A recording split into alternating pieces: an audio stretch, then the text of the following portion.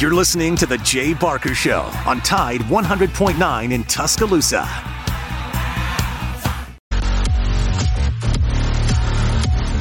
Hey, welcome into the fourth day of 2024. Matt, Lars, everybody say hello to Wyatt. Got a good show lined up for you. In just a few minutes, we'll be joined by Roger Hoover, who was in Pasadena for the game this past Monday evening. And later, let's open up a can. Tim Brando will be with us. Lars, what's going on in your world today? Well, I'm doing good, and I'm sorry to hear that you're a little bit under the weather, Matt. I think there's stuff going around, at least as far as I can tell. But it's a beautiful January afternoon here in Alabama, and not many clouds in the sky. Little crisp out there. Took the dog for a walk. The dog loved it, but I've been away for a while. You don't mean that metaphorically, do you? I've been out of town for a while, and it's really good to be home. And Matt, I came across this stat, and I don't know if you guys have talked about it, but against Michigan in the Rose Bowl, Alabama executed 66 offensive plays. 32 of those, nearly half, 32 of those plays began with a snap that was off target. That is one of the most head-scratching, eye-opening, what the heck is going on here statistics I have ever seen. And, I know that Seth McLaughlin is in the transfer portal. He's reportedly on his way to Columbus, Ohio. Maybe he's there now. But and again, going back to Alabama's final offensive play, the low snap, it just threw everything off. Matt, we were talking last night, and we rewatched the play a few times, and the snap is low. So what does that cause Jalen Milroe to do? His eyes have to go down, and he doesn't have, and then he gets the ball, eyes go back up, and this, I know it happens really quickly, but these plays happen, we're talking like 2 seconds, and he just didn't have time to see that if he had cut left, it was wide open. Could have driven a semi-truck through there, 18-wheeler. And Michigan was sold out. They sold out up the middle. Yeah. And, it's just one of those plays you wish you could have it over. And the more I analyze this game, like you and I did last night, I did initially think that the better team clearly won. I don't really think that anymore. I think these teams I think the two teams, Michigan and Alabama, are very evenly matched. And, a lot of things didn't go Alabama's way. But at the same time, Michigan was absolutely terrible on special teams. And usually when you make that many mistakes on special teams, Nick Saban coached squad is going to beat you. But Michigan was able to overcome that, and here we are in the span of 15 minutes, I think it was, 8 players entered the transfer portal, or was it 9? I think it was 9. But and we'll get into that here in a little bit. But it was 9 players that entered the transfer portal, including McLaughlin, who I mentioned, former 5-star receiver, Shaz Preston, and the most notable of all of them are these 3, McLaughlin, Shaz Preston, and Eli Holstein, the freshman quarterback. And we all knew that Holstein was likely going to transfer, and McLaughlin, wish him the best. He's a really good player. He was in his 4th year with Alabama. He'll have 2 years of eligibility remaining. And, he started 8 games at center in 2022, started all games in 2023. But maybe it's best for both parties to move on. I don't know sort of how Nick Saban feels about him.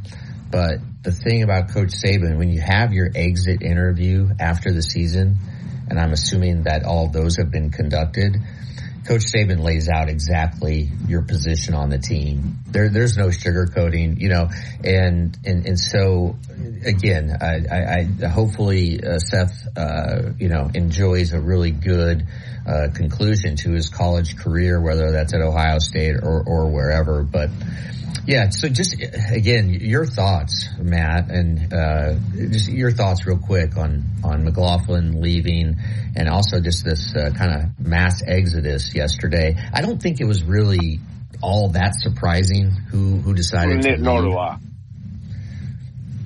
No, I don't think so at all. I guess what really surprised me is that Ty Simpson has not. Doesn't that kind of surprise you a little bit that he hasn't entered the portal with Justin Sayed coming in and all Julian Sayed coming in and all that? I guess that kind of surprised me. No, I think that's a great, pleasant surprise because, look, we all have heard all of the buzz about the freshman quarterback coming in from California. And the thing is, what if Milroe gets hurt or goes down early in the season? You don't want to be relying on a true freshman to pilot your offense. You want a guy who has a year in the system. He knows the playbook really well. He's been in action. He'll have been at Alabama for a year and a half once the season starts next year. And so, I think Ty Simpson will play a very valuable role. And I still think there's a chance he could mature into a starter, but we'll have to see. But yeah, just keeping Simpson on the roster is very important. And same with Dylan Lonergan, from what we saw from him just in the spring game. And boy, he made some throws in the A-Day game last year that just were like, wow, this guy's got an arm. So we'll just have to see. But yeah, along with Terrence Ferguson, he put his name in the transfer portal, an offensive lineman. He was the number 16 overall prospect in the 2022 class, but he had minimal production in Tuscaloosa. You mentioned Eli Holstein. He was the number 23 prospect overall in the 2023 class. And obviously Jalen Milroe, we all knew he was going to come back. And the other entries from Wednesday's exodus are wide receiver Malik Benson, defensive back Christian Story, defensive back Earl Little, defensive lineman Monkel Goodwine, and tight end Miles Kitselman. So again, I don't think any of these were totally unexpected. I don't think they're unexpected at all, frankly. But the big win is that Ty Simpson appears, at least for now, that he is going to stick with Alabama, and that will be really important heading into next year to have an experienced guy starting the season as the number 2 quarterback. Hey, as we go on to break, I'd just like to say thanks to Seth McLaughlin. Here's a guy that the past 4 years has been getting up at 5 o'clock in the morning.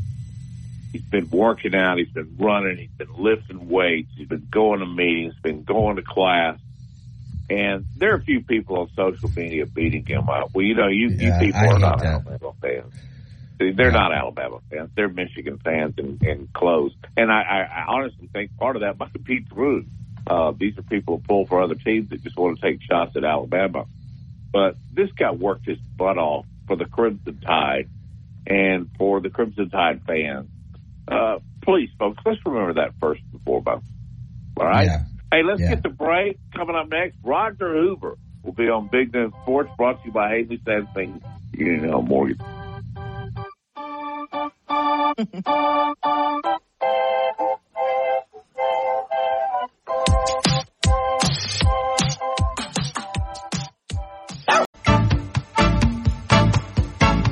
Securing the best mortgage possible requires a lender who has knowledge, is trustworthy, and treats customers like family. And no one is better at all of this than the mortgage miracle worker, Haley Sansing. Based right here in Tuscaloosa, Haley Sansing has spent decades working in the mortgage industry.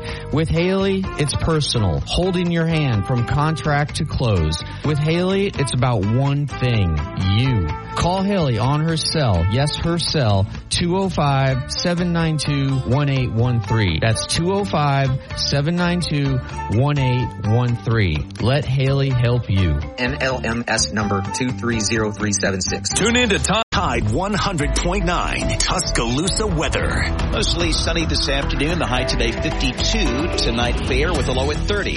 Tomorrow increasingly cloudy. Rain becomes widespread tomorrow night. The high 53.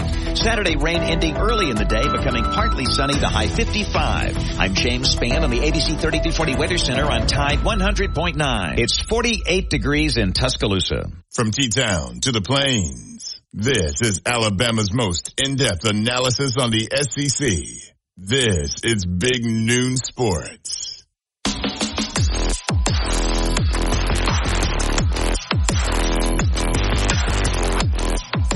12:17. Welcome back into Big Noon Sports. I'm Lars Anderson. Hope everyone is having a great day today. You know, when you look at the matchup between Michigan and Washington, the first thing that really jumps out is the fact of who's not there. Because Alabama, Ohio State, Clemson, and Georgia have absolutely dominated college football's signature event for as long as we can really remember. And for Michigan and Washington, it's hello there. How are you? Welcome to the national championship. Since the BCS began all the way back in 1998, neither team has ever played for a national title. And I'd be interested in hearing from you, our listeners, of what you think about this game. Who do you like in it? At first blush, and I haven't had a time to do a deep dive, sort of real look into this. I like Michigan, just because their bruising play along the line of scrimmage and their run heavy offensive style. Their quarterback, J.J. McCarthy, he is so poised, as we saw in the Rose Bowl. Because look, after he threw that first pass, which, we thought at the time was intercepted by Downs, just an amazingly athletic play by Downs. Unfortunately for Alabama, his foot was about, quarter of an inch on the out of bounds line, over the out of bounds line, I should say. But this is a really intriguing matchup because J.J. McCarthy, he could have sort of fallen apart mentally after he threw that really ill-advised pass, but instead he kept it together, and he just played really almost mistake-free football for the majority of the game. And so you contrast that, where you have a kind of a cerebral, kind of conservative quarterback. Contrast that with Washington's high-flying, pass-first attack. And I think you just have a really intriguing matchup. And look, I think a lot of this is going to depend on Michael Penix Jr. He finished second in the Heisman Trophy voting. And then he just was spectacular in the semifinal victory against Texas, throwing for 430 yards, 2 touchdowns. And really, you look at the tape of his whole season, the throws he makes, your mind is blown. I mean, he is getting through, he can make throws through really, really tight windows. He can throw with a lot of touch, and we'll dig into this more a little bit later. But let's go to Roger Hoover, who joins us online, or joins us over the air. Excuse me. Roger's a broadcaster with the Alabama Crimson Tide Sports Network. Roger, how are you doing today? Thanks for joining us.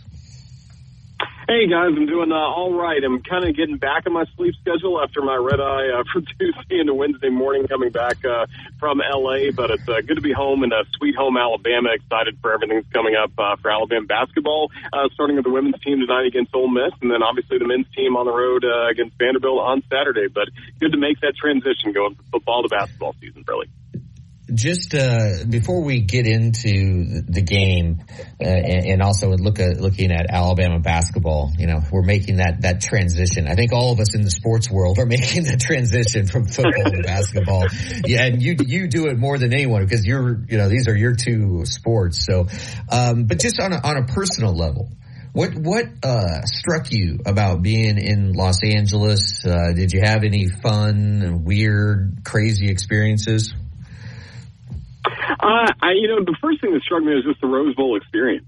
First time I've ever been in Los Angeles, period. But then you go to the Rose Bowl for that setting, and after hearing all the hype, and honestly, I heard a lot of conflicting things. I heard a lot of people that loved it. I heard a lot of people going into that game maybe didn't like the game day atmosphere in there and the kind of the sightlines for the fans. And I was blown away by the stadium and just the history that's there. I'm a huge history person, so that really connected with me when you think about the fact that Alabama became a national football power on that field on that same day 98 years ago with that first Rose Bowl win against Washington.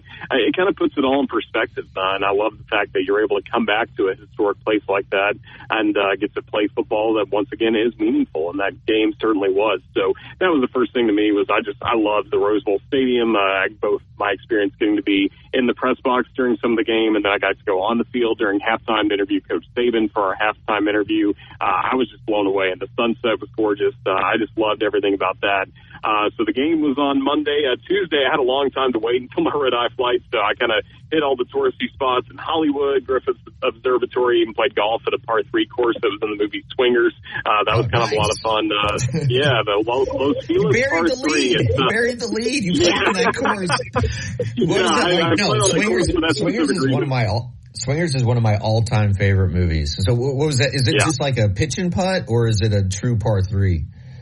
Yeah, I mean, it's pitch and putt. I mean, they give you the option to rent clubs, because obviously I didn't bring my clubs out to LA where I would have made maybe different arrangements. But, yeah, I got a 9-iron pitching wedge and a putter I was able to rent. I mean, it took me an hour to play the 9 holes. It was very basic. You're hitting off a mat. But, yeah, I'm like you, Lars. That movie is one of my all-time favorites. I was like, oh, this is actually not far from a couple of the touristy spots I wanted to go to. So I kind of wedged that in there. It was a pretty good time. So what would you say was your favorite event that you went to, Roger? Your favorite thing last thing before we get into the game here?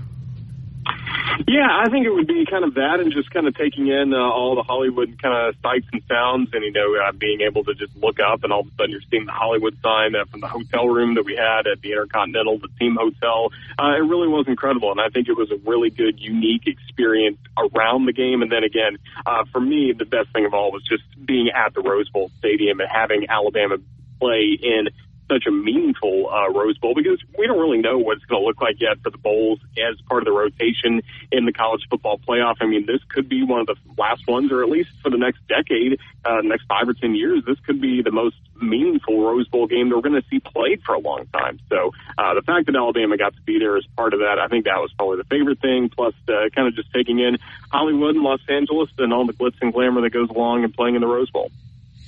I know the game was a few days ago, but man, we're still doing the post-mortem of this Rose Bowl, because it was it wasn't necessarily a thing of beauty, but it was a really fun game to watch. In your mind, what was sort of the key moment of the game? I think, as Coach Saban talked about when I got to visit with him at halftime, and then we saw it play out as well in the second half, the drive killers for Alabama's offense. Whether it was Aaron Snaps, the fumble that the Crimson Tide had when kind of everything was going their way in the second half. And just Alabama was not as crisp in this ball game as we had seen, certainly in the SEC championship, but really all throughout the regular season when they were able to go undefeated in SEC play. Just a lot of old habits kind of popped up at the wrong moment, it felt like. So I think those were some of the turning points. I think the biggest one play that made the difference was when Michigan was able to convert on fourth down, deep in their own territory to extend what turned out to be the game-tying drive. Alabama makes a play there. That ball game is completely over. And there were certainly some other ones you could have pointed to down the stretch where the same could have been said, but I think that was really the moment because Michigan got all the belief back once they were able to convert on that fourth down to Blake Corum, and then the rest of the game, just Alabama had a very tough time stopping the Wolverines. But I think I'd point there even more so than the overtime period or the last play or anything like that. I think that's where a lot of the game was decided. What was kind of your perception of that final play from the press box, and kind of what was your thought process as you watched, the low snap and then Milroe just run it right up the middle? Yeah, I definitely understand why Alabama wanted to go with Jalen Milroe in a spot like that. And we've heard as well that Michigan kind of expected that it would be a quarterback run on the last play, or Jalen would have that huge role in it, either running or passing the football, but most likely running. I think it was just unfortunate because it seemed like with a proper snap, an on-time snap, maybe the timing of the blocking would have been just perfect for Jalen to pick up those 3 or 4 yards and get in the end zone for what would have been a game-time score. But it just didn't work out that way. That's sports, and I think Jalen has been so good this season, kind of improvising when things don't necessarily work out. His first touchdown of the year was on a low snap that he was able to scramble and make an over 20-yard touchdown run against Middle Tennessee. It's just tough that it comes up this way at the close out of the season when Alabama has done so many good things in that ball game. But again, just some of those drive killers that turned away opportunities for the Tide to grow the lead even more in the second half or play more efficiently on offense in the first half. That's ultimately what sealed Alabama's fate in the Rose Bowl. Roger, can you stick around for one more segment and to discuss Alabama basketball, or you need to run? Yeah, I can stick around. Absolutely. All right. Thank you so much. It's Roger Hoover is the play-by-play broadcaster and the host for the Alabama Crimson Tide, Tide Sports Network. We will be right back with Roger. You're listening to Big Noon Sports.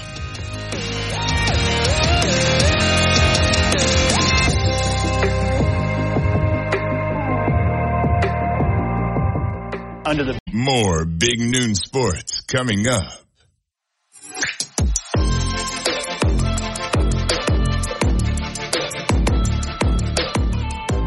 Welcome back into Big Noon Sports. I'm Lars Anderson. We're joined with Roger Hoover. Roger, before we get into Alabama basketball, I have a journalism question for you.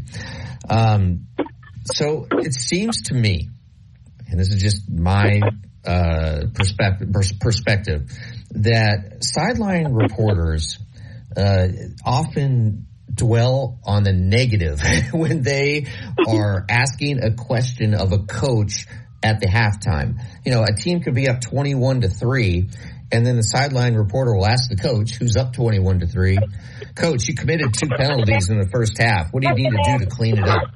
And I is that a mandate from the producer, or do you notice that? And what is your kind of philosophy as being the sideline reporter for Alabama on the Crimson Tide Sports Network, and you have to interact with Coach Saban in a very quick, timely fashion as he's going off the field?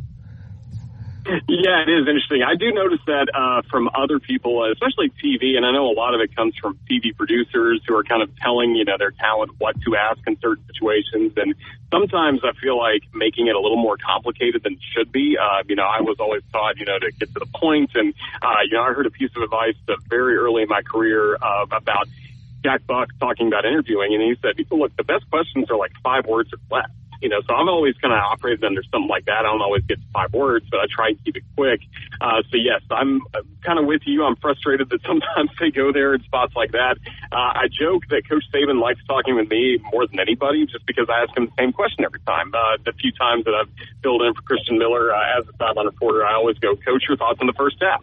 And, I have asked that every single time I've ever interviewed because I want to keep it open-ended, and I want him to be able to go wherever he'd like to go with that question. And the same for Coach Oates when I do that in basketball or really any situation like that. I want to keep it open-ended. Obviously, I work for Alabama. There's no agenda I'm trying to get out there or trying to play gotcha or anything like that. So I do find that interesting as well that, it is frustrating on TV when you do see them try to pin people in corners or anything like that. I don't think there's a place for that. But obviously, some television executives, they disagree and they go in that direction. I mean, I I literally will laugh sometimes at the stupidity of the question. I don't get it. But, and also, you're right. When the reporter talks more than the coach, that's a problem. But that is exactly what happens on these nationally televised games. Yeah, I think so. And I think a lot of times they're just trying to prove that they have the knowledge of the sports, or they want to make some insightful thing. I just don't think that is the right place for it. I think there are other spots within a sideline report where you can do that. I think when the coach is trying to get back to halftime to, meet with his offensive coaches or defensive coaches that are in the press box, that's not the time to try and make your point. I think it's best to just get the interview done, get the coach on their way. Okay, Roger, switching over to Alabama basketball. In Alabama's last game against Liberty, 101-56 win last Saturday, Nate Oates won his 100th game at Alabama, and he did that in just 147 games, making him the fastest coach in program history to reach that 100-win milestone. So that being said, what makes Nate Oates so successful? What are the hallmarks of Nate Oates and his coaching philosophy? I think he's got a really great offensive system that players enjoy playing in. Get the basketball, you try to shoot a three-pointer rather quickly, or you get to the rim very quickly, try to get a quick layup or get fouled and head to the free throw line. That gives a lot of players freedom in their game, and it's a style of play they like playing it. Everybody likes making three-pointers, and he's always recruited really well to that strength. The best thing about him is, I think the first year he was in Tuscaloosa, he had to work on making sure the offensive system that he wanted got in place. Since then, Alabama offensively has been lights out. They've been shooting the basketball really well. The way he transformed this program into a championship program was getting everyone to buy in on the fact that he's most concerned about defense and that blue-collar style of play. I think so many people, because his offense is a little bit different than what not only Alabama had played, but we really hadn't seen it much in the SEC prior to him coming, everybody kind of labeled him as an offensive coach. But he became a championship coach once everybody bought in defensively to what he likes to do. And I think Herbert Jones was the first really great player that kind of latched on to that defensive mentality that this program was to be known for. And his program's been able to have that consistently ever since, winning 2 of the last 3 SEC championships. So I think it's the fact that he is a revolutionary when it comes to the offensive side of the ball, yet most of his energy and attention, it seems like, goes towards the defensive end with his players in practice, and they get great at both sides of the ball. And I think that's why Alabama's been so successful under him, because they embrace what is a great concept offensively, back it up with strong, hard-nosed play defensively, and he's gotten those two to marry each other really well, I feel like.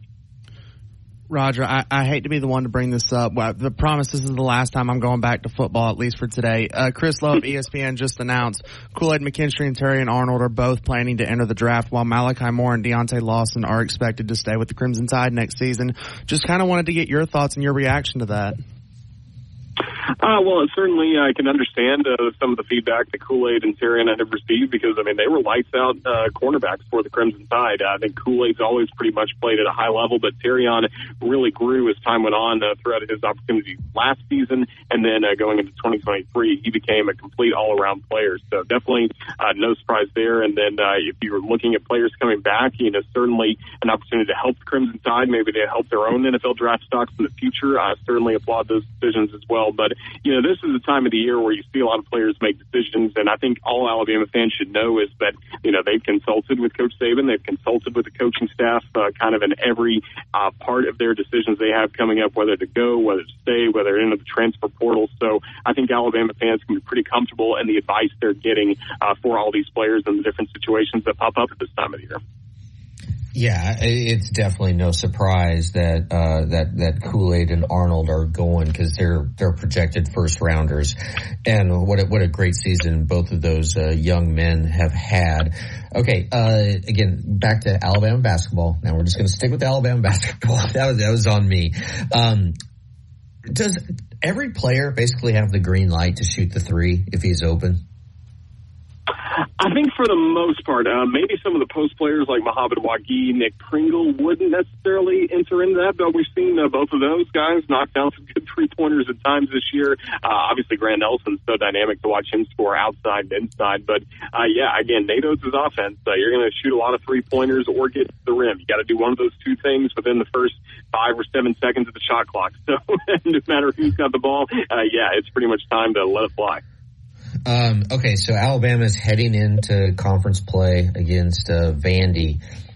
So let's just give me your assessment of Alabama's performance in non-conference play, and what was good and what needs to be improved upon. Well, I think defensively is where this group program is still working to find some consistency. Certainly found it against Liberty in the last game in Birmingham on Saturday, holding a very good Liberty team, probably that will win the Conference USA.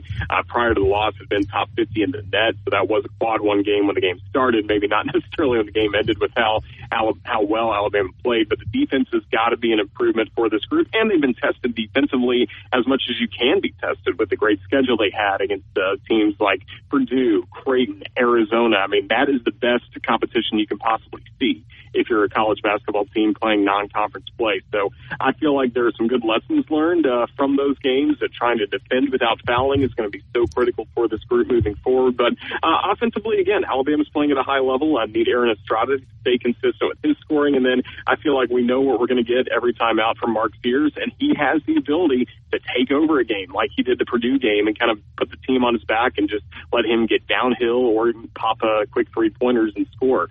He is a dynamic player that could be the SEC Player of the Year if he continues the pace that he's been on all throughout this season. So I think those are some areas for fans to feel good. Offensively, we're going to get game in, game out, but it's got to be on the defensive end where this team makes the most improvements. And if they do that, they can once again be right there in title contention to try and win now 3 of the last 4 SEC championships. But it's got to start on the defensive end for this group to do something special this year. Roger, after seeing everything that the Crimson Tide have put together so far this season, we've seen them with a really high offensive output. We've seen them with a really kind of iffy offensive output. What do you expect from this team heading into SEC play starting this weekend? Well, the defenses they're going to be going up against are going to be a lot stronger than what they faced, even though, again, they were able to put up a lot of points against that brutal 3-game stretch away from Coleman Coliseum against Purdue, Creighton, and Arizona. But, SEC teams, they kind of see you year in, year out. They know your tendencies. They're going to defend Alabama really toughly. That's why I can't wait to see this game on Saturday against a Vanderbilt team that has been struggling so far this year. But Vanderbilt's had some good wins against Alabama under Jerry Stackhouse the last few years. He knows how to defend this system.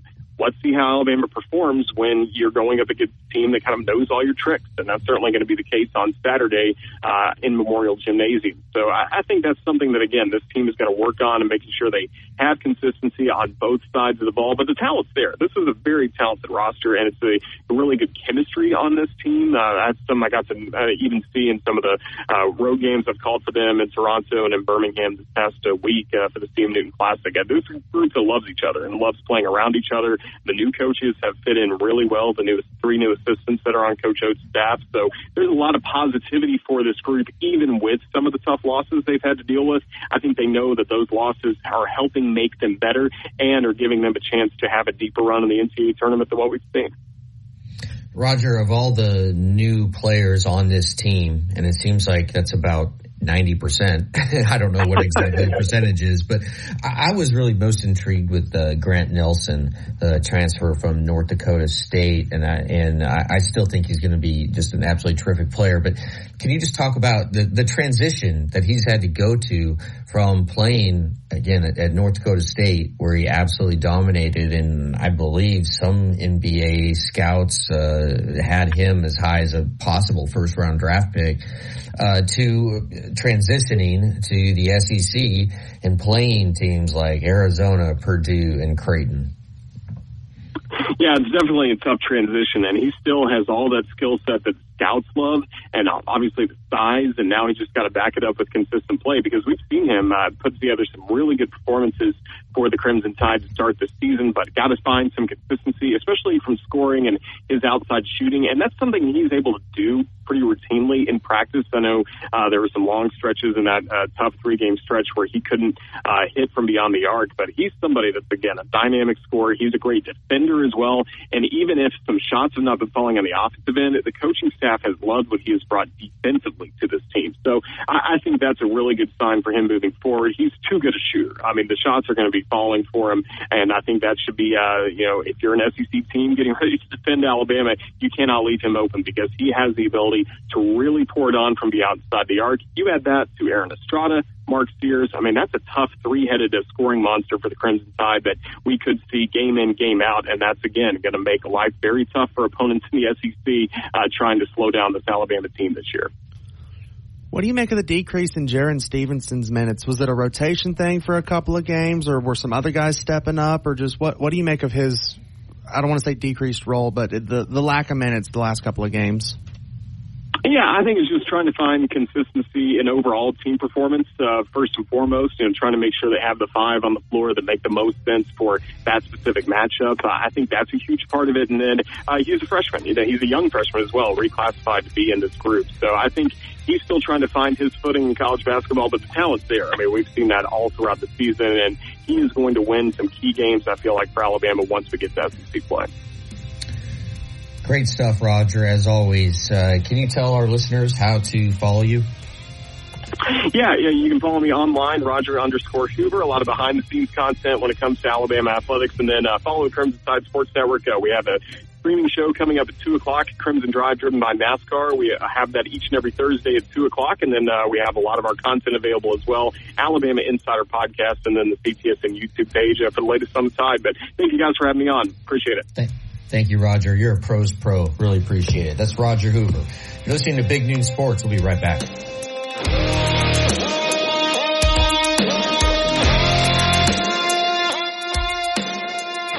Did you know Laura Lee Thompson is known as the Bama Broker? She's a Tuscaloosa native, an Alabama graduate, and the only realtor in town with Wall Street experience. A skilled negotiator, Laura Lee knows how to buy low and sell high. And the Bama Broker isn't just going to show you houses. No, Laura Lee is going to educate you on the market, guide you to homes that fit your budget, and teach you how to sell your home for its maximum profit. Throughout the entire process, the Bama Broker will equip you with the tools you need to both buy a home and build financial wealth through home ownership. Trust me, the Bama Broker, who's as roll tide as houndstooth, will get you across the goal line. That's Laura Lee Thompson, the Bama Broker with Advantage Realty Group. You can reach her at 205-790-7229. Again, that's 205-790-7229. And you can also email her at lauralee@thebamabroker.com. That's lauralee@thebamabroker.com. Football. 100.9 Tuscaloosa weather.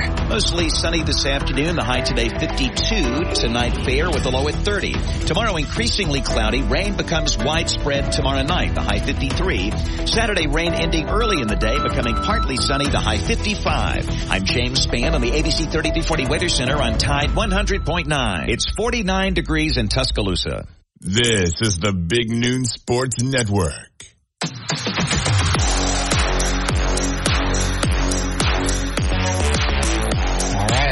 Back in Big Noon Sports. I'm Lars Anderson. We just heard from Roger Hoover. Pretty interesting stuff, Wyatt. Sticking with the Rose Bowl, Wyatt, I want to get your perspective. And I want to ask you the same question I asked Roger. To you, what was the key moment of this game? As Roger said, it was the 4th and 2 that Michigan converted in their own territory, which kept that final drive in regulation alive. Is that the play that you focus on as well? Yeah, that's kind of one of the big turning points in the game, in my opinion. Another big turning point in that game, I would say, is probably like pretty early in that game. Very early in that game, actually, the first play from scrimmage, the Caleb Downs interception, non-interception. I mean, if his foot is a quarter of an inch, a millimeter, it further inbounds. That's an interception. J.J. McCarthy is rattled right out the gate, and Alabama gets the short field. I understand Alabama scored on their first offensive possession, but still, Alabama gets a short field. They capitalize on the turnover, at least get 3 points, probably get 7. And I think you start to see the offense kind of take shape, get it out in rhythm a little bit earlier in that game. Because Michigan, really and truly, they had a great defensive game plan. They were going to blitz. They were going to overload an offensive line that has struggled all season. And as we learned after the game, was playing a little bit injured and dinged up. So, Michigan they came out firing, and they stared down the dragon and said, we're not going to let you intimidate us. That script A doesn't mean anything when the block M holds just as much weight. Yeah, I thought Michigan's defensive game plan was really good because they basically said, we are not going to let Jalen Milroe throw a deep ball over our head. And they essentially kept all of the Alabama receivers in front of them. And Jalen tried to take some shots, right? And he throws a beautiful, accurate, deep ball. And Michigan just said, no, we're not going to do that. We are going to force you, Jalen Milroe, to do what you have struggled with all season long, and that is hit the intermediate pass against us. Hit the crosser at 10 to 12 to 15 yards down the field. And so those are throws, frankly, that Jalen has just missed this year consistently. And so, it's not rocket science what Michigan did. This is what any defensive coordinator would do. Surprised that actually Georgia didn't kind of play the same defense. And you look at Alabama's final play in regulation. It's a 3rd and 10, and you see like screenshots of it. They are just they put basically 3 DBs right at the sticks, right at the 10-yard mark, and then 2 safeties behind them. And they're like, all you got to do is just throw it, hit that intermediate, or take the dump down, check down. Yeah. And they consistently made Jalen do that. And, Alabama without the big play is kind of a different offense. And I would say that, I'm no coach. I've written books with coaches. I've covered coaches. I've talked with coaches all my life, basically, it seems like. But Jalen really needs to work on his timing with the receivers on those like 3-step drop throws where once your back foot hits the base of your drop, you release the ball, right? Those timing throws is really what Alabama struggled with this year. And Wyatt, I'll just ask for your assessment. Do you agree with that? And did you see anything in Michigan's defensive game plan that you necessarily hadn't seen other defenses do against Alabama? Yeah, and I want to preface this by saying I'm no coach. I played defensive line for 1 year in high school, and I was the nose tackle. They told me it is your job to get as big as possible, so as many guys have to block you as possible. So by no means am I over here analyzing scheme and fully understanding everything. But like you said, Michigan's defenders, they knew what we were good at. They knew that we liked to run the ball. They knew that we liked to establish a good, solid deep shot. They knew that we've struggled in the short and the intermediate passing, and we saw it several times again during that Rose Bowl. There were a lot of intermediate passes, a lot of short passes that just kind of, sailed a couple too many yards to the right or to the left or dropped to the feet of a receiver. And, Michigan, they did a great job. Oftentimes watching that game, I could see like, hey, they are sending 7 and 8 guys. There are 7 and 8 guys standing in the box right here. Why do we not run a little, a crossing route? Slide Isaiah Bond in the slot here and just say, hey, 5-yard drag, 5-yard cross or something. Just get open, and it just didn't happen. So for me, I was more critical of Alabama's offensive game plan than I was really anything else. I mean, we were able to run the ball. What was Alabama's offensive game plan? Wish I could tell you. You know, it was we could run the ball. Like, you very clearly could see that Alabama could run the ball. Jace McClellan had, I think, almost 90 yards rushing, including the long touchdown to open the game.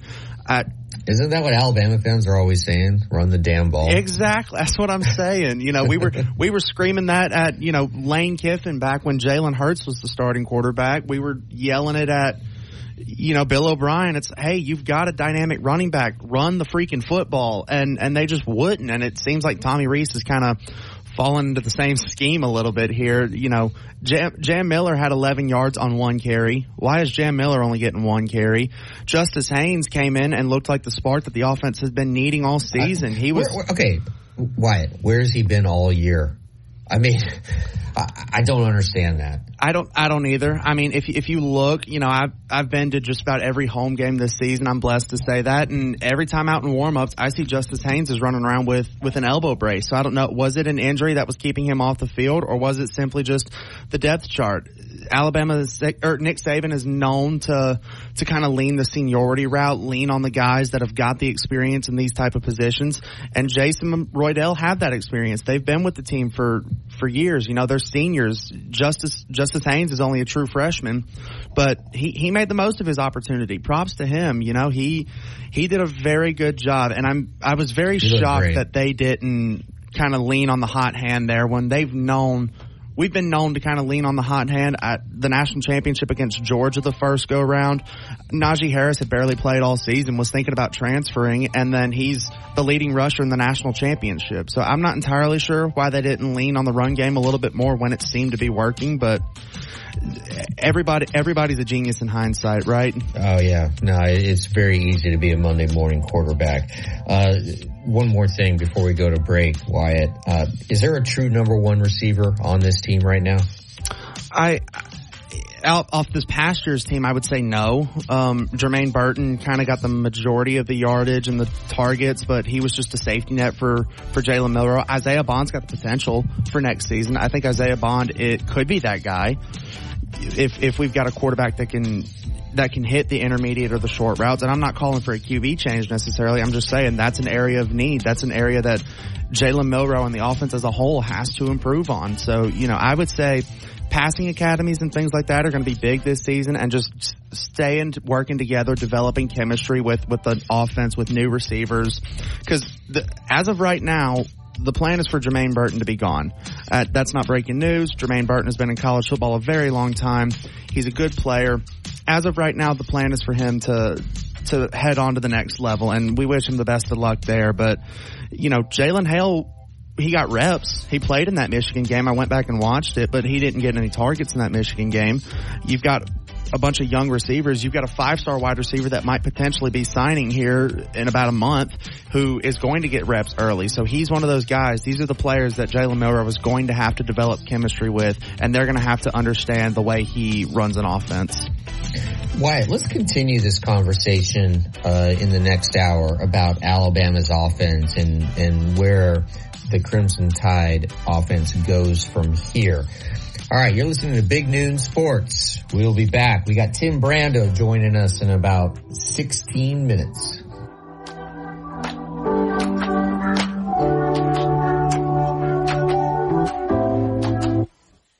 Tune in to WTBC Tuscaloosa and W265CG Tuscaloosa, a Town Square media station. Tide 100.9 and streaming on the Tide 100.9 app.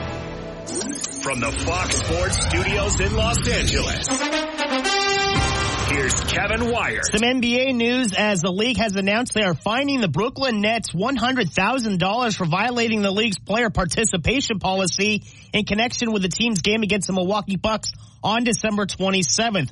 Following an investigation, including review by an independent physician, the NBA determined that 4 Nets rotation players who did not participate in the game could have played under the medical standard in the player participation policy, which was adopted prior to this season. The organization's conduct violated the policy, which is intended to promote player participation in the NBA's 82-game regular season. Another report earlier this morning from The Athletic saying that there is a growing disconnect between Darvin Ham and the Lakers locker room stemming from disjointedness weirdness around rotation and adjustments.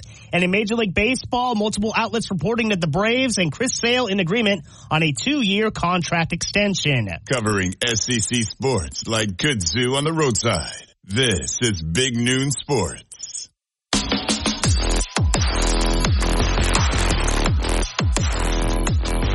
Welcome back in to Hour 2, Big Noon Sports. I'm Lars Anderson. Wyatt, I just looked this up, and I'm blown away by this because you had referenced Ryan Williams. I don't know if you said him by name, but a true freshman starting at wide receiver next year. Yeah, that was a reference to Ryan. Yeah, so Ryan just named the Gatorade Alabama Player of the Year for the second straight season.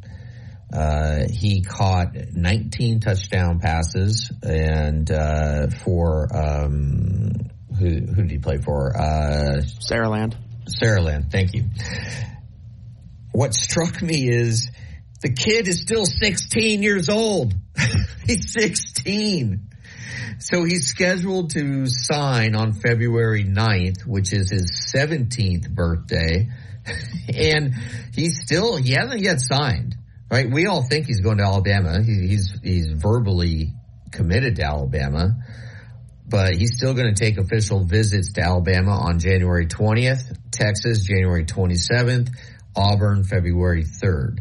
All right, so Wyatt, I am no recruiting person at all. Tell me, is there a chance that Ryan Williams flips? Everything is very fluid, as always, with recruiting. I think any recruiting expert will tell you that. And by no means am I a recruiting expert. I like to think I have a little bit more of some information in Saraland and down there, considering that was my alma mater in 2019, and I actually played for Coach Jeff Kelly down there as well. That was my 1 year of high school football, was for Coach Jeff Kelly. That makes you an expert on Ryan Williams. So, yeah. Drop some information on us. I covered him a couple years ago, and his family had told me well before the announcement was made that reclassification was very likely for Ryan, and losing Holman Wiggins is big regardless. But if you go back and look at it, I believe it was on 24/7 Sports. His primary recruiter actually changed. I went back and looked at it. His primary recruiter changed about around the time of the Iron Bowl from Wiggins to T-Rob.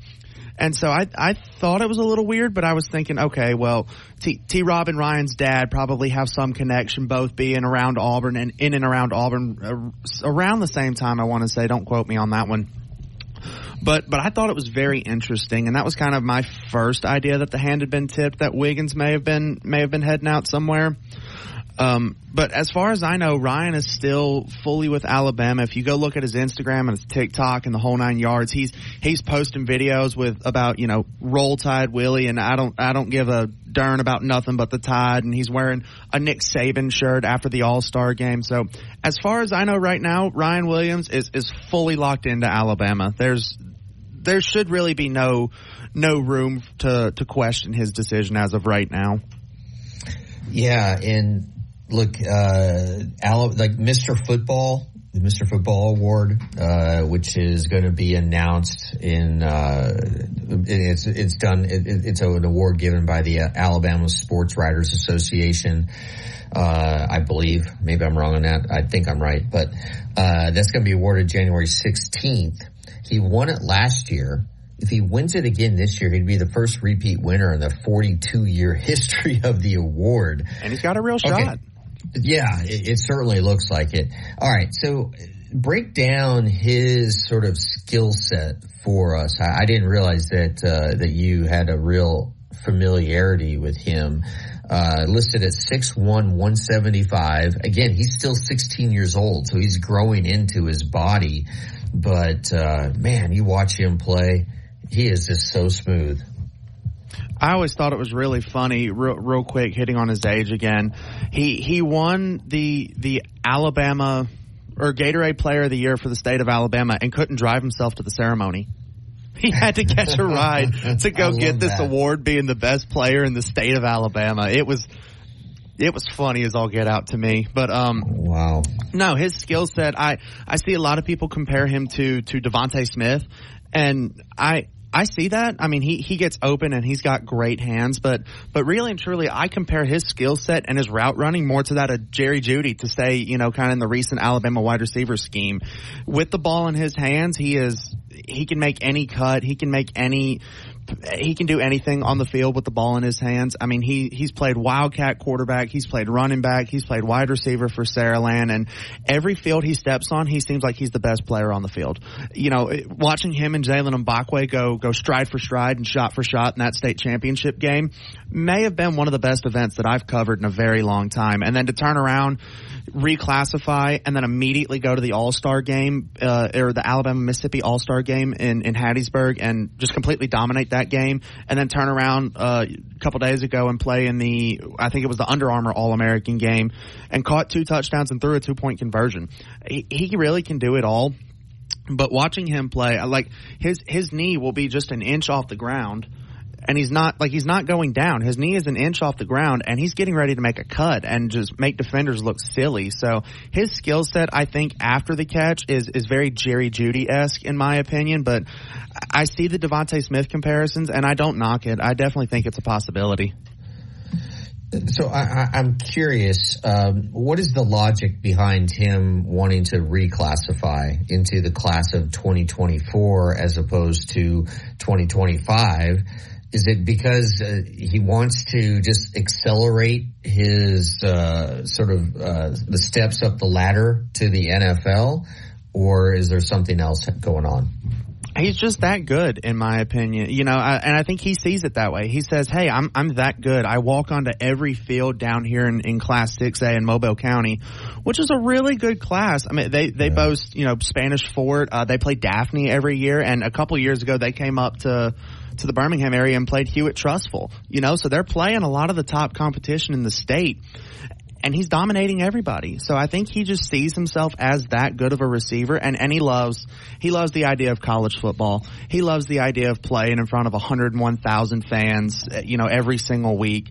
And he sees himself as he can be that good. And to me, he's the best prospect to come out of the state since Julio Jones. I mean, that is saying something, because I've written a lot about Julio, and I firmly believe that Julio is the number one most important recruit of the Saban era.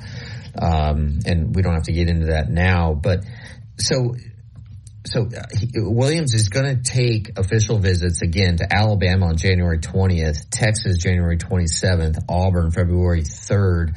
You think there's a chance that Texas or Auburn steals him away from Nick Saban and the Tide? That Texas visit is an interesting one because you've really only heard the smoke about Auburn and Alabama being the two kind of front runners. But keep in mind, his quarterback, 4-star quarterback KJ Lacey's committed to Texas. Texas is not out of the running there, and Ryan and KJ have both mentioned that they want to play together in college football. Obviously, everybody who says they want to play with somebody in college football, that doesn't always happen. But to be able to play with your quarterback at both the high school and the college level is influential for somebody's development. I mean, Kyle McCord and Marvin Harrison Jr. played together in high school, and they were together at Ohio State. So it's not out of the realm of possibility by any means. And, of course, you get an offensive mind like Steve Sarkisian, and who I think is one of the two best offensive minds in college football right now. It definitely could be a possibility. Now, I don't think Texas. Who's the other one? Lane Kiffin. Yeah. I've got Sark and Kiffin as my top two right now. Just offensive minds, not head coaches, but offensive minds. But man, it's not out of the realm of possibility by any means. But as far as I know right now, it is Alabama and it is Auburn, and there's really no competition for who's the better program right now for Ryan Williams. You think Auburn's going to go out and get a transfer portal quarterback? I've seen that they're mentioned in a couple names. I've seen a couple rumors. Cam Ward has been rumored to them. They've just been linked to that Liberty quarterback who just entered the portal. His name escapes me right now, but I think Auburn could. There was a rumor or a report, I forget which one, that came out that the quarterback competition's open again. Peyton Thorne has not looked good. He did not look good throughout the entire season. And at points in the season, Robbie Ashford was getting significant snaps at that quarterback position. Now he's entered the transfer portal, but a transfer quarterback could very easily be possible, especially with the talent that Auburn brought in that wide receiver room in Perry Thompson and Cam Coleman. And before we go to break, one more question for you, Wyatt. There was a rumor going around, and it gained so much steam, ESPN was talking about the rumor, and that was that Nick Saban was about to retire. How does something like that start? I mean, where do you think that came from? It's hopeful fan bases, coaches who are trying to negatively recruit and say, hey, you know, he's kind of old. He might retire soon. I thought I heard something the other day about that. It's negative recruitment, and it's hopeful fan bases. I just retweeted a tweet on my social media account that somebody from Next Round Live was saying that they think Nick Saban is going to retire. Well, Kristen Saban responded to it on Instagram and said, well, that's just silly. So, you know, I mean, how much closer can you get than the daughter of the man himself? You know, I like to think she knows what she's talking about when it comes to her dad. All right, man. Great stuff, Wyatt. You and we're going to talk to Tim Brando on the other side. You're listening to Big Noon Sports.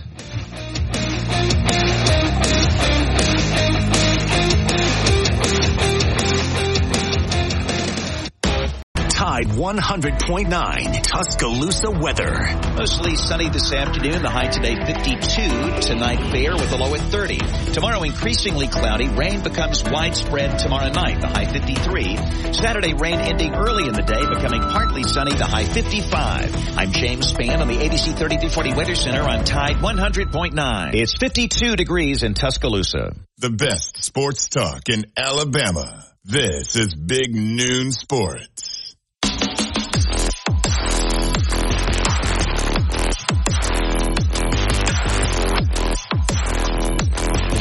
Big Noon Sports. All right. We're efforting to get Tim Brando. But as we do that, I want to go back to the national championship game between Michigan and Washington. My buddy Bruce Feldman, who we have been tight for a long time. Hey, before we get into Bruce Feldman's story in The Athletic, let's go to Tim Brando. Tim, how are you doing, my friend? How about that? We have that in common. We both have friendship with Bruce Feldman. Who knew, right? Yeah. Hey, Bruce has twins. I have twins, and we talk more about and we both had kids later in life, so we end up talking more about kids and babies and diapers and all that stuff. But how are you doing, Tim? Where are you now? I'm great. I've got grandbabies younger than your kids, so there you go. Yeah. So hey, wait, does Grandpa change diapers, or are you done? No, I'm done with that. No, I graduated. No. If I have to, if it's me and I'm alone and but now. They're, our youngest just turned 3, so we're about to be completely done with that. So, we're just about past all of it. But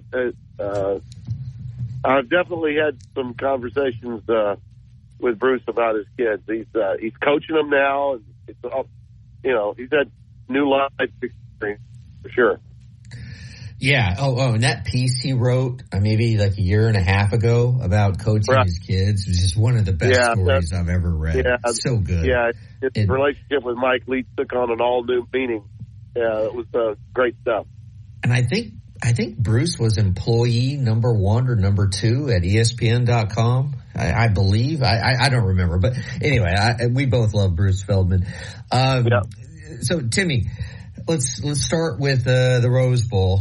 Alabama gets beat by Michigan in overtime. Just your assessment of that game. Well, I think I told you that I liked Alabama to win the game because I felt like Milroe would be the difference. And obviously, had they, it would have been because of a play that only Jalen Milroe would be able to make. And the play obviously didn't work. And so ultimately, the Tide did not win the game, and Michigan made a drive for the ages. I mean, the game itself was, I didn't think particularly well played, but that's not uncommon after these teams have a month layoff. We see this happen a lot in the college football playoff, and it happened again here. neither team was sharp. Gadget plays turned into calamities for Michigan early in the game. I thought Alabama, for whatever reason, reverted back from an offensive standpoint into the team that we saw before they got their act together about 4 weeks into the season. They were, for whatever reason, deciding to, make Jalen Milroe a pocket passer, and he was getting crushed by the Michigan defensive front. I did believe Michigan front was going to be a problem for Alabama because they didn't play anyone as physical as Michigan up front in the SEC, in my opinion, with the exception of Georgia. And I think Michigan's defensive front is better than Georgia's. I really do. This year, without a doubt. This year, their front was just magnificent. That's why they were able to bully people around in the Big Ten the way they did and get away with winning games on the road against top 12 teams without even having to throw a pass. J.J. McCarthy didn't throw a pass in the entire second half against Penn State, and they won. So, the game went sort of the way I felt it would. But I did think that Alabama could win it because of Jalen, and they almost did. But that last play was, typical of what Michigan had done to Alabama up front. I mean, it was disrupted with a tackle that just got overpowered, mashed by a defensive end that made a great play, a tackle that beat another big ugly, as we like to say. And you don't see Alabama get pushed around like that, but that's what disrupted that play. I'm one of those that prescribes to the theory that the call was not a bad call. It was just poorly executed. But I did think that Tommy Rees had a poor day of play calling. I don't think that play was a bad play, but I didn't think he had a good day, particularly in the Rose Bowl. Hey, Tim, this is Wyatt, the digital editor and the producer for the show today. Why was Alabama not really able to make any offensive adjustments? You saw Michigan's defense get a lot of sacks and get a lot of pressure. And like you said, even on that last play, they just kind of, the defensive end and the defensive line just shoved Alabama's offensive line into Milroe. So even if he was able to cleanly field that snap, he wasn't going to be able to go anywhere. So why was Alabama not really able to make any adjustments?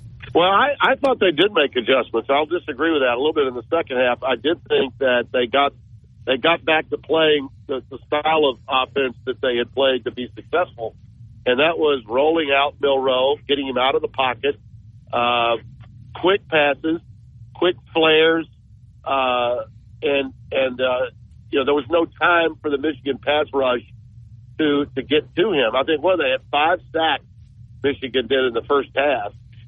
They got a few more later, but not nearly as many as they had been getting. So I thought Alabama did make some adjustments from the first half to the second half offensively. But again, as is oftentimes the case, Wyatt, there in Tuscaloosa, and I think it's true all through the state of Alabama, fans are conditioned, because Nick Saban has conditioned them, to always believe it's not what the opponent did or the talent the opponent had. It's the missteps and the mistakes that Alabama makes, because otherwise they're supposed to win. Alabama never loses to an opponent.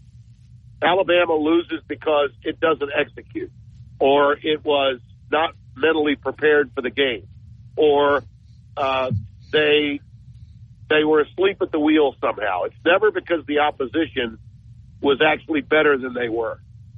Michigan was better than Alabama in that game.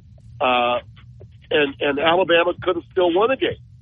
Michigan played, to a much higher level by Michigan standards than Alabama did in terms of the physicality of the game. But in terms of being an offensive juggernaut or executing, Michigan had some horrible possessions themselves. As I said, I didn't think the game, and this happens a lot with highly anticipated, ballyhooed college football playoff games when you've had 30 or so days off. You can only be as sharp, and this will change once we get into the 12-team playoff next year, and It'll be better when we get to the 16-team playoff in 2 years, in my opinion.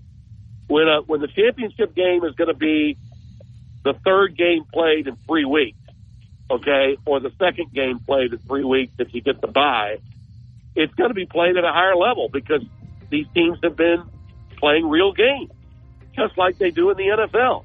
In college football, we have way too long of a layoff. We really do. We can make the same statement about Washington play calling, and at the end of the game against Texas, they had a bad last 2 minutes. They really did.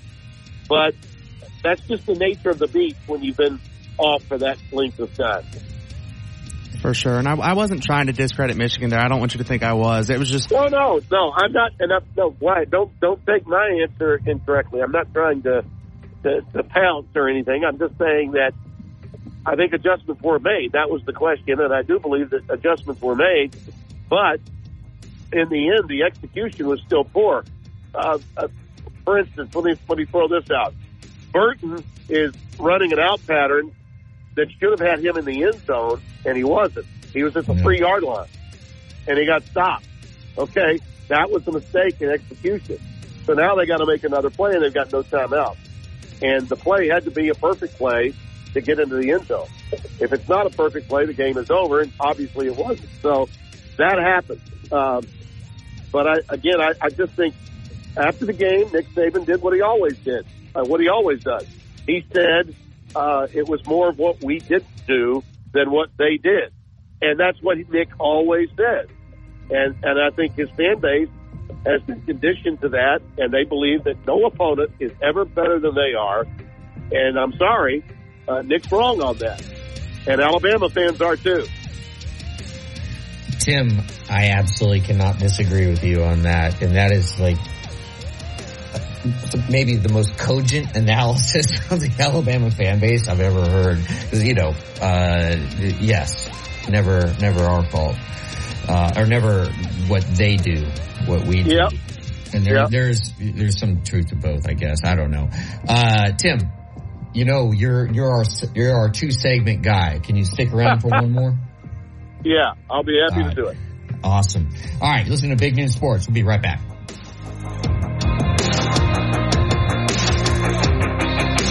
Barry Buckner here. Down to the Plains. This is Alabama's most in-depth analysis on the SEC. This is Big Noon Sports. All right, welcome back into Big Noon Sports. We're talking with Tim Brando. Tim, let's get your assessment of the other national semifinal game between Washington and I'm just blanking. Tim, have you ever drawn a blank on air? No, I've not.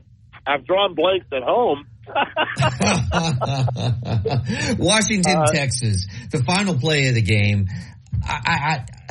It seemed to me that Quinn Ewers was hurt because if he drills that ball in on that route to the front pylon, it seems like an easy touchdown. Texas wins. Just give us your analysis of that. Honestly, I really felt like Washington would make the play because they're really good defensively in the red zone, and they did. I thought it was a Herculean play by the cornerback knocking the ball away. Ewers has been not 100%. I think we all know that. So I think it's a reasonable thought that maybe he didn't have his right stuff, so to speak, to use a pitcher analogy. Maybe his fastball wasn't as good. They were toying with the idea, and I noticed that during the game on a couple of occasions, Sean McDonough, who I have tremendous respect for, I think he's the best play-by-play guy of my generation. I really do. No disrespect intended to Chris Fowler, but Chris is more of a studio host than he is a play-by-play man. Sean is the best play-by-play guy on college football that ESPN has, in my opinion. Sean brought up Arch Manning on a couple of occasions. It was subtle. It wasn't as though he felt like they're going to make a pitching change necessarily, but he threw the subject out there a couple of times And Manning did warm up a couple of times. I think that gave him reason to make mention of it. And you can bet that during the course of conversation with Sarkisian and maybe with Kyle Flood, his offensive, line coach that is really his guru from an offensive standpoint, his right-hand man, you can bet that subject must have come up for Sean to make mention of it. So you may be right about that. I did not think that I thought the last play you're talking about, though, was just a great defensive play by Washington. And it's the reason, Lars, that I like Washington to win the national championship. They'll give up a lot of yards. Michigan will run the ball on them, and they'll run it probably for, 250, 300 yards in the national title game. But I don't think they'll be able to score with Washington. I think Washington's just got way too much big play capability. Michigan has not played anybody in the Big Ten with a quarterback like Michael Penix. And those three receivers, I think you saw it in the game with Texas, they're just unstoppable. I mean, Polk, McMillan, and Odunze particularly, in my opinion, should have been the Biletnikoff winner. I think Marvin Harrison Jr. got it on style points and brand name and playing at Ohio State. Roman Odunze was the best receiver in college football this year, in my opinion. Odunze was just absolutely insane this season. I completely agree that he was the best wide receiver in college football. I'm interested, though. We've mentioned that Washington's probably got the best wide receiver trio in the country. I think that's probably a fair assessment to say. Does Michigan have the defensive backs to keep pace, or is this about to be just a shootout? Is Michigan going to score with Blake Corum, and then Washington will turn around and score with Rome Odunze, and you're looking at a 40-point ball game for either team? We could have it over. I don't think Michigan wants that. I think Michigan wants to control the ball, keep Washington off the field, have a manageable game. But it's not like Michigan can't score 40. They can. Because in this game, you may have to. If you're going to win a national championship, sometimes you got to win in a manner that you're not comfortable with winning. Okay? It's a little bit like those steps that Saban had to take after, he got boat race by Clemson, and then he went back and said, okay, I got to get me some linebackers that are more like safeties, that are faster, and I've got to get an offense that's more daring, and so Sark and then later Lane Kiffin started taking over, and you saw what happened. I believe in that, and I think Nick showed without a doubt that he could adjust and adapt, and he did. But I think this is a game that Michigan is going to have far more trouble with dealing with, because they're going to be forced to score. They're the team that's going to have to make the adjustment if you want to keep pace with Washington. Penix is just too good. He's the most accurate, by far and away, college passer, and his deep ball is maybe the best deep ball that we've seen in the college game in a really, really long time. So, it's an interesting question. It's a compelling question. I don't know that they are capable of getting the job done, Michigan, without having to score at least in the high 30s to keep pace. Washington doesn't need to possess the ball very long to get points. They don't.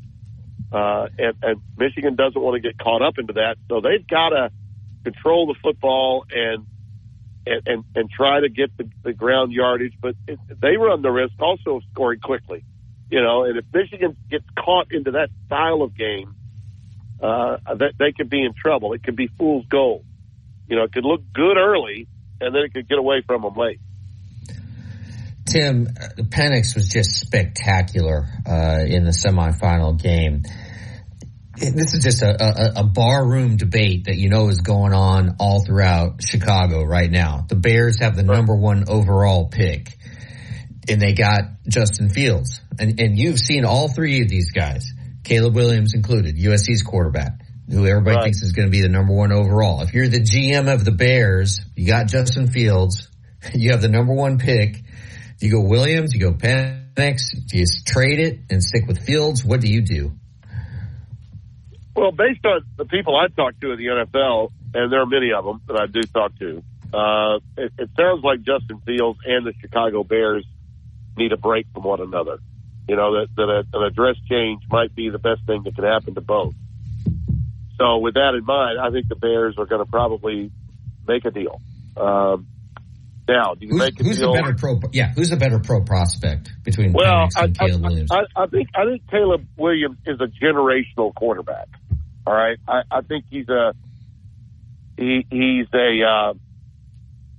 somewhere between I don't think anyone felt like Mahomes was going to be what Mahomes is, right? When he got into the league. But I had a good thought about what he might be able to accomplish, having seen him at Texas Tech. But he didn't have a whirlwind career, and he wasn't, invited to New York for the Heisman. But we certainly knew that he had the capability, and look what he did. I think Caleb Williams is a Patrick Mahomes type with a Joe Burrow profile, if you will. The physical tools are Burrow-esque, and I think, but at the same time, he's got an explosive quality that would remind you of Mahomes. I think he's Auburn fans maybe can relate to this. He can absolutely take over a game like Cam Newton did in his prime. But I think his decision making overall is better than Cam Newton. So if it's Caleb or Penix, I still think you take Caleb. But I've got no problem with anyone saying that wants to make the decision that the face of my franchise is going to be Michael Penix rather than Caleb Williams, just based on character. I wouldn't have a problem with that at all. If they felt after interviews that was the guy they wanted to have, Lars, I would absolutely concur. I'd have no problem with that whatsoever. Sticking with the NFL, this seems to be a pretty strong quarterback class. You've got, 2 Heisman finalists, 2 Heisman winners, and we haven't even mentioned Drake May at that point. Do you think that there will be a lot of teams vying for these top 5 picks to try and get at one of these top level quarterbacks, or do you think that people are probably just going to sit back and see how the board plays out and then maybe decide to make a move? And if follow up on that as well, if you're sitting in a general manager's office and you get to make that decision, who's your top pick? If it's not Caleb Williams, who's your pick? And if it is Caleb Williams, who's after Caleb? Michael Penix. For me, Michael Penix. And I don't understand why Penix is getting the negative reactions from so many. I think some say it's because of his age. Some say it's because he doesn't offer a dual threat. Listen, I think Michael Penix, when he has to run, can run with the best of them. I've seen him do it. He did it in Indiana, but the problem was, the reason he's not running as much now is it got him hurt. He got hurt in Indiana. And I think maybe the past injury or this notion that he may not be able to stay healthy, I think it unfairly follows a guy like Penix. To me, Michael Penix was the best quarterback on the best team all year long. And if he had had a breakout game where he really outplayed Bo Nix in either one of those 2 matchups with Oregon, he would have won the Heisman. But he didn't. Bo Nix was right there with him, played as well as he did. And I think that's the reason why Jaden Daniels, with stats that were padded, okay, and they were padded by having games that really didn't matter, and he could just go out and wing it, and Brian Kelly let him wing it. He had these unbelievable numbers that you just could not deny. And that's why Daniels won the Heisman Trophy. And don't get me wrong, I voted for Daniels because I wanted Penix or Nix to have a breakout game, and neither one did. So my ballot was Daniels, then Penix, then Nix. But it could have easily been Penix had he had, a big stat advantage over Bo Nix in either one of those 2 games, but he didn't. Tim, I wrote a 5,000-word piece on Bo Nix before he played his first game at Auburn. Spent a lot of time with him when he was a very young man, 18 years old. I couldn't have been more impressed. Project where he goes in the draft, and do you think he will be a guy that you could build an entire franchise around? Yeah, I do. I tell you what, I see Bo Nix as a physically more impressive version of Drew Brees. I think he plays the position a lot like Drew, and he's in the locker room. In the locker room, he's like a Drew Brees kind of guy. But he's, Drew was small. There were questions about him, not just because of the shoulder, but also because of his height. He had a lot of passes blocked when he was coming up out of Purdue. His ability to throw people open, I think that became a popular statement by a lot of analysts, talking about how he plays larger than his stature. Those were all reasons, I think, that Nick Saban passed on him and went with Dante Culpepper. And if he had gotten Drew, I think we all know history would have changed in college football big time. Okay? But Bo Nix is the same kind of character, and I think, as I said, plays the position of quarterback in a similar vein to the way Bo Nix does. And his locker room presence is also quite similar to Drew. He's a guy that just is a natural-born leader. Bo's going to have a great pro career. Make no doubt about it. A great pro career. I don't know why, but Bo Nix to me just seems to scream Minnesota Viking, and I think that would be a phenomenal setup for him. Yeah, it would be. For all these top quarterbacks, several of them are going to the Senior Bowl and things like that, where general managers and stuff will be able to finally get finally be able to sit them down in a room and talk to these guys a little bit more in depth. What are you thinking they're expecting to see down in Mobile during the Senior Bowl, and what do you think they want to see? Will some very big decisions will be made down there in Mobile at the end of the month? They will be. I'm curious how many of the quote unquote big name QBs are going to play. I don't know how many will. I think Bo just said he's going to play. Bo Nix, well, that's good. Penix is rumored. I expected Bo to play for obvious reasons. It just makes too much sense for him, and it's kind of a welcome home thing in a lot of ways for him too, which I think is wonderful. But I don't know if it's going to change anybody's minds. I think a lot of guys can go from.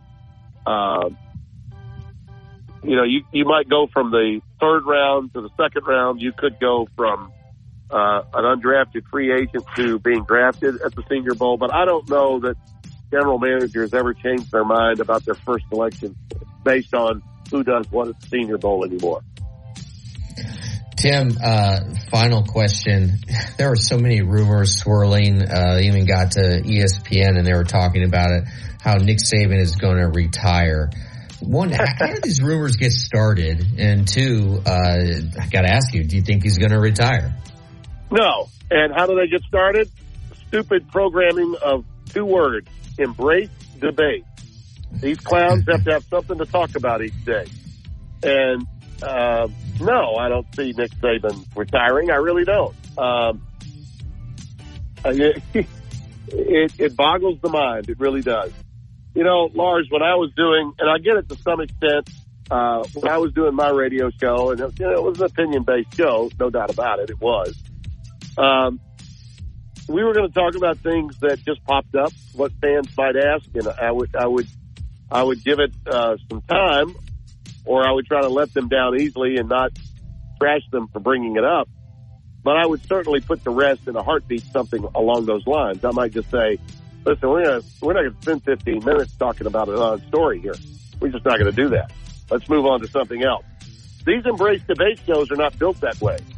They have these blocks of different segments where they're going to force the host to talk about whatever they believe they need to talk about. And you know what, Lars? Some of these guys might be there in their third year out of Ithaca or Syracuse, and they call themselves producers, and they're telling the talent what they need to talk about. And then the talent in turn starts talking about it. It makes no sense. I mean, it makes no sense whatsoever. and it comes up, and it's terrible. I think that talk radio and opinion-based programming is fine. You know, what Colin Cowherd does is fine.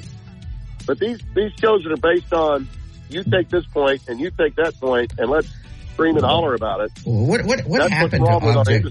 Tim, this is a journalism question, but what real quick, what happened to objectivity in sports media? Really, in all media? There is none. It's like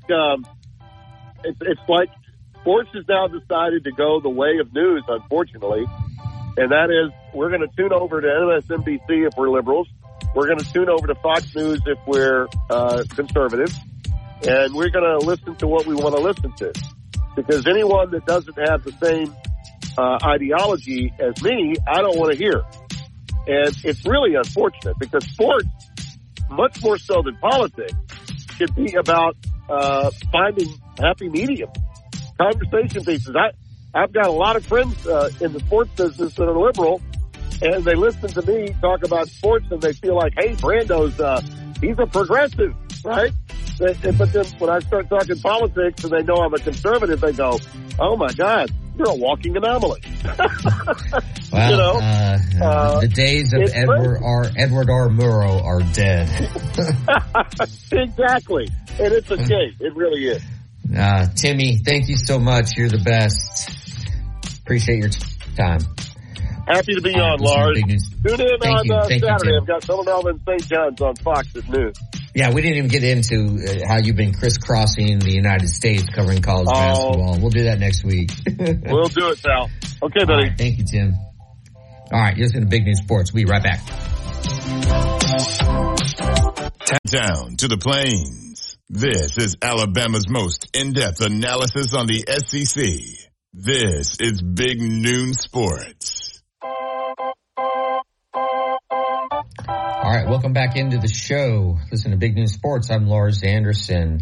Big thanks to Roger Hoover for joining us, for Tim Brando joining us. Hey, Wyatt, we got some breaking news here. Give it to us. Yeah, Alabama running back Roydell Williams has announced that he is returning to the Crimson Tide for another season. And then Alabama defensive lineman Justin Eboigbe has announced that he is entering the NFL draft. So best of luck to Eboigbe, and for Roydell, welcome back. We're ring chasing one more season.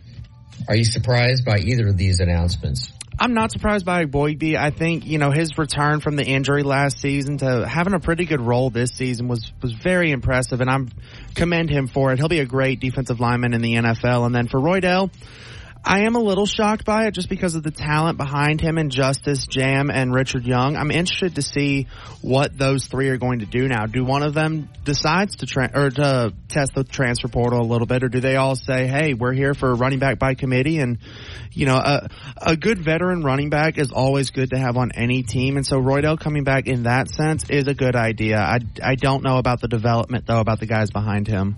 What round, real quick, does Eboigbe go in? He'll be a late draft pick, day 3 pick. If I had to put a final guess on it, I'd probably say late 5th round, early 6th round. But he's going to be a really cheap, really good defensive lineman for several years in the NFL before he hopefully gets a second bag. Hey, great work today, Wyatt. Appreciate you filling in for Matt Coulter. And we need to get out. You've listened to Big Noon Sports. We'll be back in 22 hours.